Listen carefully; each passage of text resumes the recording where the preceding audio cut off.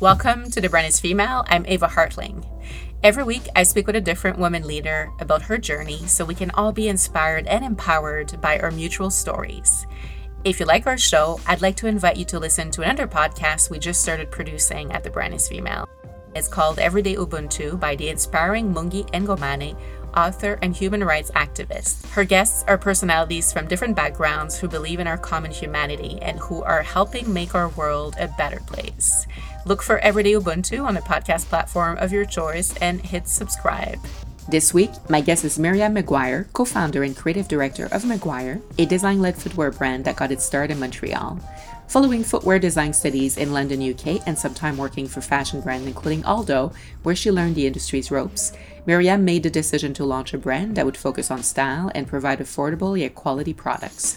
Inspired by brands that provide transparency on their cost structure, Myriam created Maguire with e-com operations and a first boutique in Montreal, later to open a second store in Toronto. Before we get to our conversation, I want to thank our sponsor. This season of our podcast is brought to you by TD Bank Group, the Women Entrepreneurs. TD helps women entrepreneurs achieve success and growth through its program of educational workshops, financing, and mentorship opportunities. Visit thebrandisfemale.com/podcast and follow the link to find out how TD can help. So growing up, I always wanted to be a footwear designer. It's like if I understood at a young age that there's a lot of clothing designer, but not so many footwear designer. And I started doing research about that. I didn't speak English and I would go online. I translated the word footwear from French to English. And then I started to look into school. And then I quickly realized that there's only few schools in the world that teach footwear design. So from a young age, I always wanted to do that. And no one in my family owns a business. And my mother has 9 siblings. So, so no one in my family owns a business and no one works in fashion. So it was really an idea of my own. And I was obsessed with that from the start, but I had no outside encouragement or model that I could follow. So I really did it on my own. And what steps did you take? So did you study in fashion or in footwear design specifically? What were your first steps in making that dream come true, basically? So at the time to study in England footwear design, I think the pounds was 4 times the amount in Canadian dollar. So I showed this school to my parents and I was like, okay, I got this all figured out. I'm going to go to this school. And my parents were like, we won't put a new mortgage on our house so you can go to school in London. So I went into industrial design at University of Montreal because I knew some footwear designer in the sport category were often industrial designers. So I did that. And then I did an exchange in Italy and I was able to learn Italian, do some classes in fashion, even if it was not in industrial design. And it's really where I found the love for making fashion accessories. And then by the time I graduated university, it was 2008. There was a financial crash. So the pounds went down a lot. So I was able to go study in London for a year at the footwear school I wanted to go since forever. So it's the Cornwall College, which is the same school Jimmy Choo studied. So I did that for a year, and then I started there. Oh, fantastic.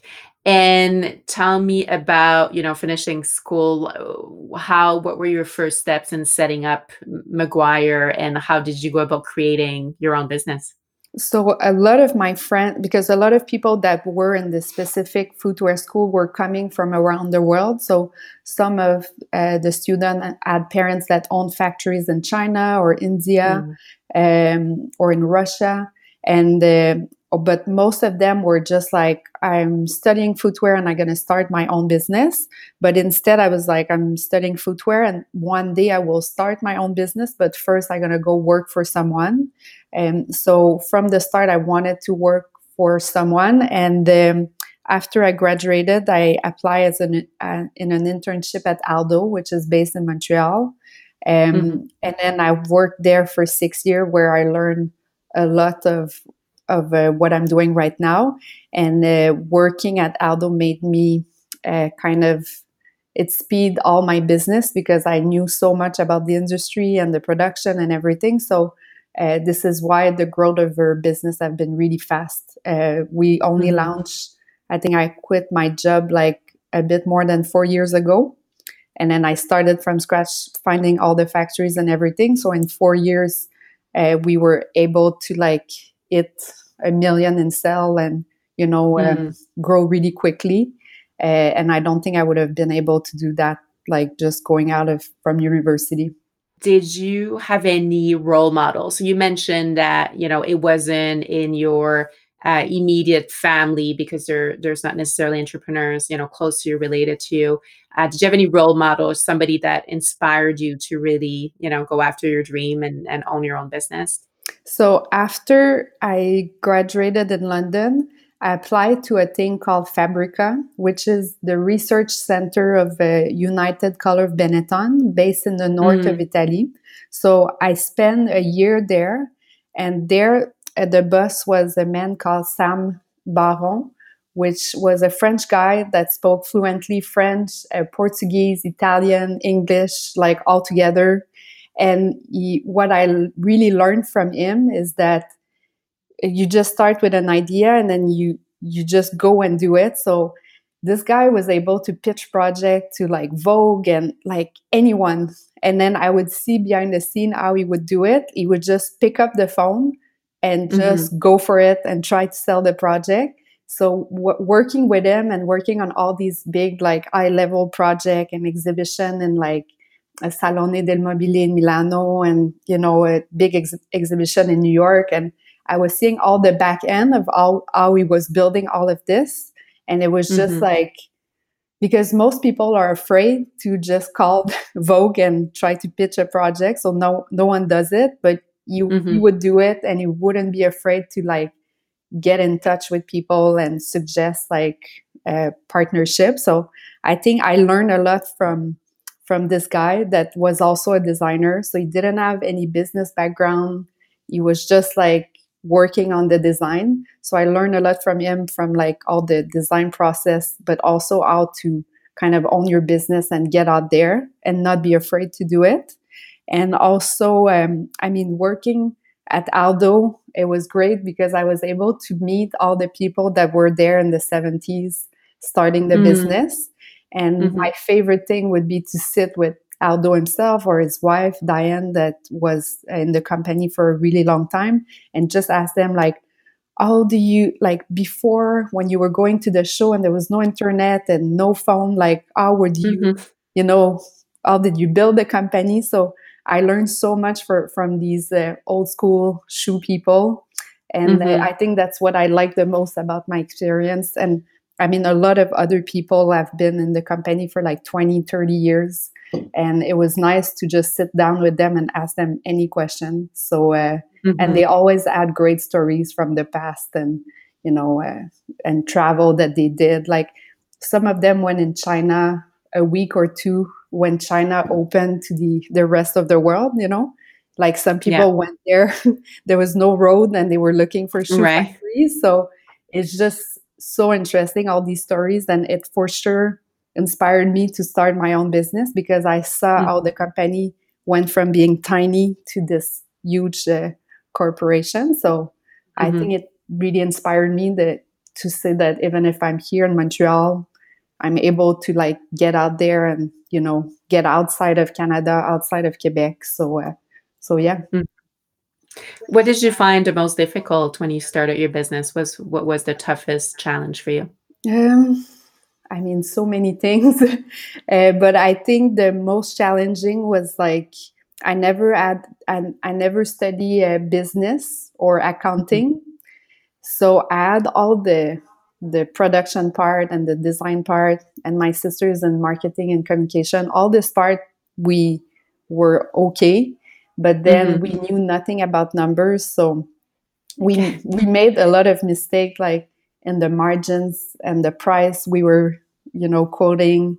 I mean, some years we realized we were not making money, you know. So Mhm, it was all because we never really had no clue about accounting, and also at the same time, uh, our company was growing really fast, but we had no access to financing, and we didn't know how to Mhm. raise money, how much money we would need.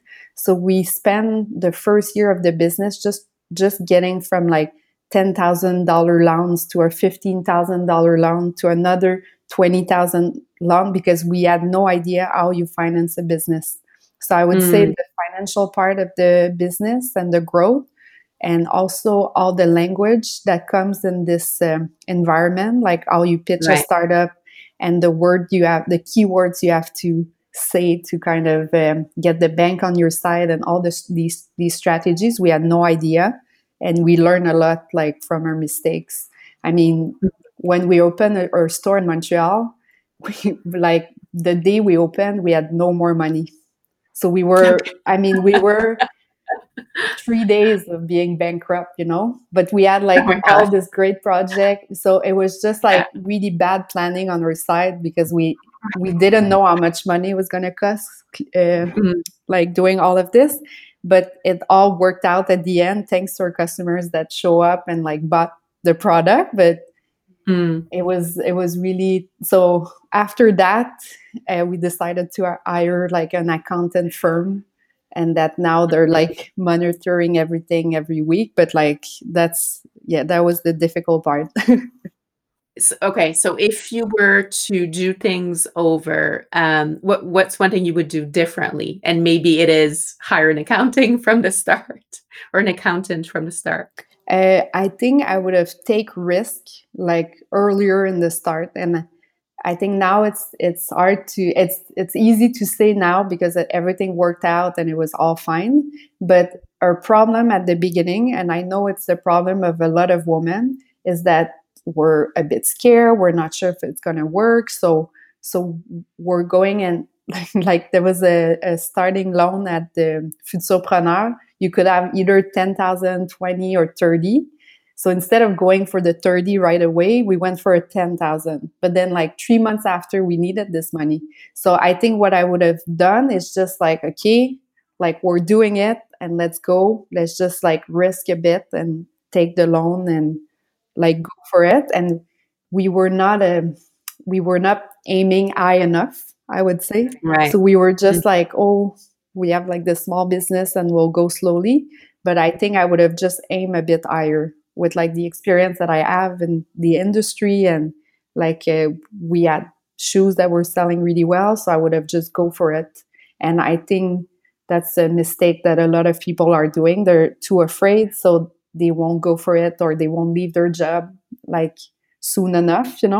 So I would say if you have a good idea and you really, really think it's going to work, like go for it. I mean, $30,000, it's a lot of money when you're on a payroll. You've been on a payroll all your life. You're like, it's like half of my year pay. I don't know, but it's a lot of money. But at the end of the day, when you own a business, it's like an investment, and it's going to bring you somewhere else. It's you can't see it the same way that you're seeing like the payroll. And how do you make decisions typically? Are you someone, because you're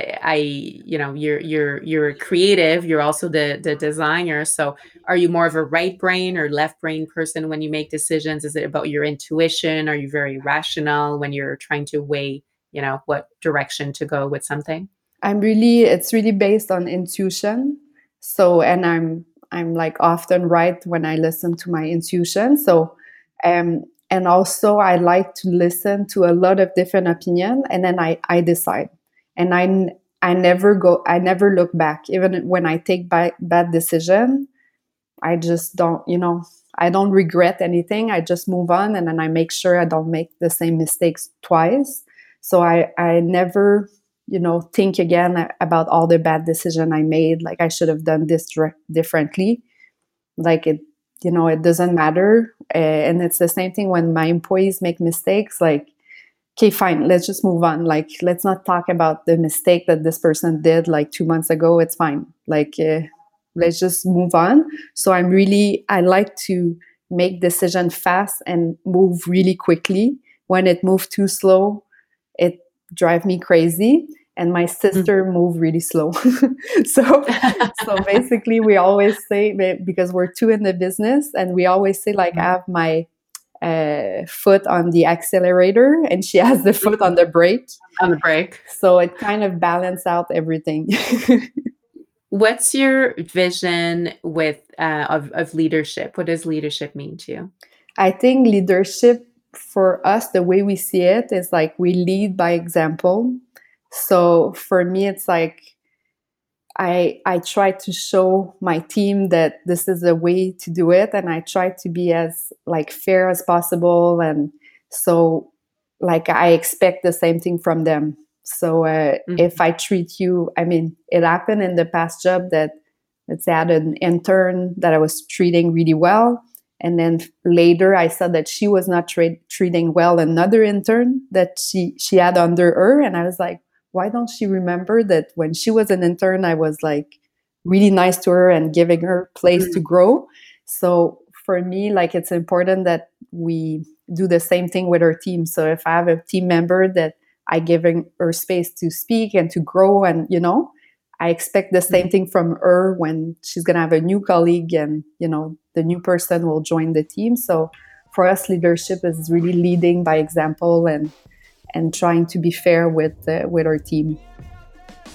This season of The Brand is Female is made possible with the support of TD Bank Group Women Entrepreneurs. Confidently building your business takes sound advice plus guidance to the right connections, tools, and resources. As a woman entrepreneur myself, I know I need all the support I can get. What's great about TD's services for women in business is their collaboration-based approach. They work with both internal and external partners that can provide education, financing, mentoring, and community support. TD employees are able to be proactive in the advice and guidance they give to women in business. They can facilitate and connect you to workshops, coaching, and mentorship opportunities, and they engage other like-minded business leaders in an authentic way so we can share experiences and learn from each other. As a woman entrepreneur and a woman at the helm of your business, do you feel that there are qualities that you bring to the table as opposed to a man in a leadership position? I think being a woman at the head of a company, first it makes like the other woman in the company comfortable. So that's like a big Mhm, plus because I've been in an environment when you're in like a boys club. So mhm, sometimes as a woman, you're like, oh, there's no way I'm going to get a promotion and there's no way I'm not a man. And I've heard mhm, also companies where as soon a woman get pregnant, they tell their executive, make sure you get rid of her, make sure she's not yeah, coming back. So that's like a reality that some of my friends live, that I've seen happening. And then often mhm, in these companies, they're going to give more opportunities that women that don't have boyfriends or a family. And yeah, that for me was like extremely frustrating. Even if I don't want to have children, my sister has a kid, like it's a mhm, personal choice, but I don't think yeah, like a woman with a kid or not a kid should have better opportunities. So as women in leadership, we try to take this in consideration. um, mhm, so I think like we're hoping that when you have women at the head of a company, it's like more fair for everyone. mhm, So I think it also inspired me to start my own business because I was like, if I do my own business, I can do my own thing, and we can break these stereotype especially in the fashion industry. It's like a mhm, hard industry, and we wanted to make it more human in the way we work with the employees because sometimes I've been in really tense meeting, and at the end of the day, you're like, we're just making shoes. Like it's no one's gonna yeah, yeah. die if we don't We're not take. curing Yeah, cancer. we're not doing anything important. So um, we try to remind ourselves that, so to not make big deals for like small mistakes, and especially not in the Mhm, fashion industry, but unfortunately it's an industry where it's often led by men, and yes, yeah, and like it's a really hard industry also in terms of psychologically, like mhm, it's really demanding because there's a lot of people that wants to work in the industry. So because mhm, there's a lot of young women also, there's a place for a lot of abuse, and we're trying to the young women that we have, like treat them well, so if they go somewhere else, they're gonna know that this is not how you should be treated, you know. So Mm-hmm. so yeah, so that was for sure a consideration when we started the business. That's great. That's great that you do that. Yeah, and it's interesting, especially in footwear. When we think of some of the bigger names in luxury footwear, especially, there's a lot of men designers, and it always strikes me as interesting that we choose to, lust after these shoes that are designed by men, and often are not very comfortable to wear as a woman who's living real life. Is that something that was also behind your idea, like? When you design shoes, what comes to your mind? Yeah, I've like when you go to the main fair in footwear, you only see like 50 something men's in suits, in like navy suits. Most of them are Italian. So, and then the women are often just like an assistant or at the entrance, or their model they hire to model the shoes. But often the only women that are there are designers, but they're not often like CEOs of companies. Yeah. So it was something like when I started, like you kind of quickly learn that you have to get respected by these men. Otherwise, like they won't do business with you. They won't give you any favor, you know, like, so, Mhm. so for sure, like that's something interesting. And then I remember being in a factory in Italy with some of our partners at the beginning, and it was three men in their 50s and 60s. And I Yeah. remember them all fitting women's shoes, but they were not even fitting shoes. They were just like, this is the Mhm. new design. And then I would try their shoes and be like, this is so not comfortable. Why is this part like so I wired this part. So they were like there taking note. And I was like, there, you don't include any woman in like the fitting of your Yeah. shoes or the design or the selection of colors. Mhm. Like what does three men living in the countryside in Italy knows about like what a woman in the city wants to wear? Like I was just Yeah. so in shock. And I think it's a part of the success of our product. Like we're making product that I think women actually want to wear. And I Mhm. find a lot of companies that are led with men's, like I've seen companies right now led with men's that are selling high heel shoes. And Yeah. I just want to tell them, do you realize like most women work from home, and Yeah, exactly. like they don't live in they're not living a life where you have like a driver that comes pick you up in front of your door and then Yeah. drive you in front Yeah. of a restaurant. Like most women needs to walk or take the metro, but they still want to look Mhm. good. So I think that's a difference that we have, but it's also an advantage in front of our competition. What would you say to a woman who's thinking of starting a career in fashion? What would be your recommendations to her? I would say like just start somewhere, anywhere, but the idea is to get exposed to as many things as possible. So I was lucky to go to China when I was 25 years old, and I went on this trip. I was the assistant, and I mean, don't be afraid to just start at the bottom of the ladder, but the important thing is like you try to register as much information as possible and try to see how you can apply them to grow like in your career. So I was always the one ready to like clean the back store, move the shoes. Like I was never too precious to do, you know, the dirty work if you want, but then I would do it quickly, so they had no choice to give me interesting work. So I think like you kind of just have to suffer for a few years, but like I didn't mind. I was just like learning at every small things I was doing, even if it was not the glamorous thing. I was just taking in everything I could. And when I was in London, I was interning for a guy called Jonathan Saunders. Now he Yeah. does all the Diane von Furstenberg collection. He's the designer that replaced her. Um, and for him, I was just like, he would send me 2 hours in the tube to pick up some silk for him and then come back, and then my day would be over, and I wouldn't get like any thank you or whatever. I would just do it, bring back the thing, and that's it. So but I really enjoy it because I could see where the silk was coming from and what a factory looks like, because I would go in the factory to pick up his dress, and then I would bring back these $2,000 dress, 2,000 pounds dress on my legs in the tube, and I was like, The tube in yeah, London. like full of people, and I was like, no one knows what I have in my hand, but it's worth a Yeah. fortune.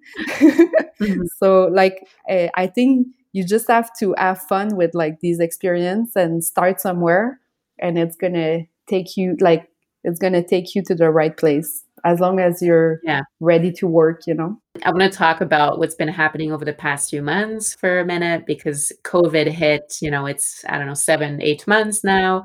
It's obviously been tough for anyone who's in retail, in manufacturing, anybody that's selling a product, especially fashion, and especially a product like shoes where, as you said, we're not wearing a lot of heels these days and, everybody's working from home. How has COVID impacted you, and what kind of business decisions did you make to make sure you could transition through that period? Yeah, so when COVID hit, it couldn't hit at a worse moment for us because we were 2 weeks from opening the Toronto store, and it was supposed to be like a big party, a big happening. So we were two weeks before opening. Like my friend that was building the store had only 1 week of work left, and then I made a deal with him that I would only pay him at the opening of the store because we would make like a lot of money, and then I would be able to pay him. And then suddenly like the money was not coming in like it used to used to be, and then there was no opening, but all the investment was there. Like we had to pay for the store, and we had like no money, nothing. And then it was my friend on top of it, so I had to pay my, like I didn't want to put my friend in a bad situation. So um so that happened, and then um the store started to shut down, so we had to close everything. So before COVID, our sale used to be 70% in store and 30% online, and then since it switched, and now it's 70% online and 30% in store, which make me really happy because if there's a second wave, we're fine, you know. Yeah, exactly. So for us, when it happened, the first thing we did is we were in discussion with an investor before COVID, and he decided to invest in the business, even though the future was really uncertain. But in March, it was not so uncertain. Like we thought it was going to take like a month, and then everything would go back to normal. We didn't know we were in like a 2-3 years journey. So he invested in the company, and it just solved all our problem. And we found an investor that was really in for the right reason. And the reason, and when we were in our discussion, a big thing for him was like, it's a guy from Quebec that opened a business, and he moved in the States. His business became really big in the States and was bought by a big US company. And now he has money to invest in like all kind of businesses. So he told us, if I invest in you and it works, and eventually you sell or you make money, you have to invest in other people like you. And when he Mhm. said Right. that, we were like, yes, like we're speaking the same language. And then now it's COVID. He's not putting any pressure on us to like make more money so we can get, it's not this vibe. The vibe is really to grow um, an healthy business. So this is what I really like about him. So he basically really like came at the right moment, and then he coached us during COVID to like be able to raise the money. We were already raising money, and we were supposed to sign everyone just before COVID, like the BDC and the bank and everyone. So and then everything fell because of COVID. We had to start over. We had to redo all our numbers, all our projection.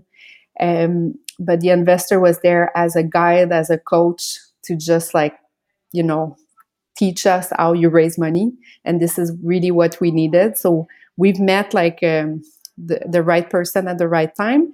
And at the same time, we were like, okay, instead of taking COVID as like a big problem, we'll take it as an opportunity to grow online. So we invested a lot of our time and effort into like growing the communication with our and the community online.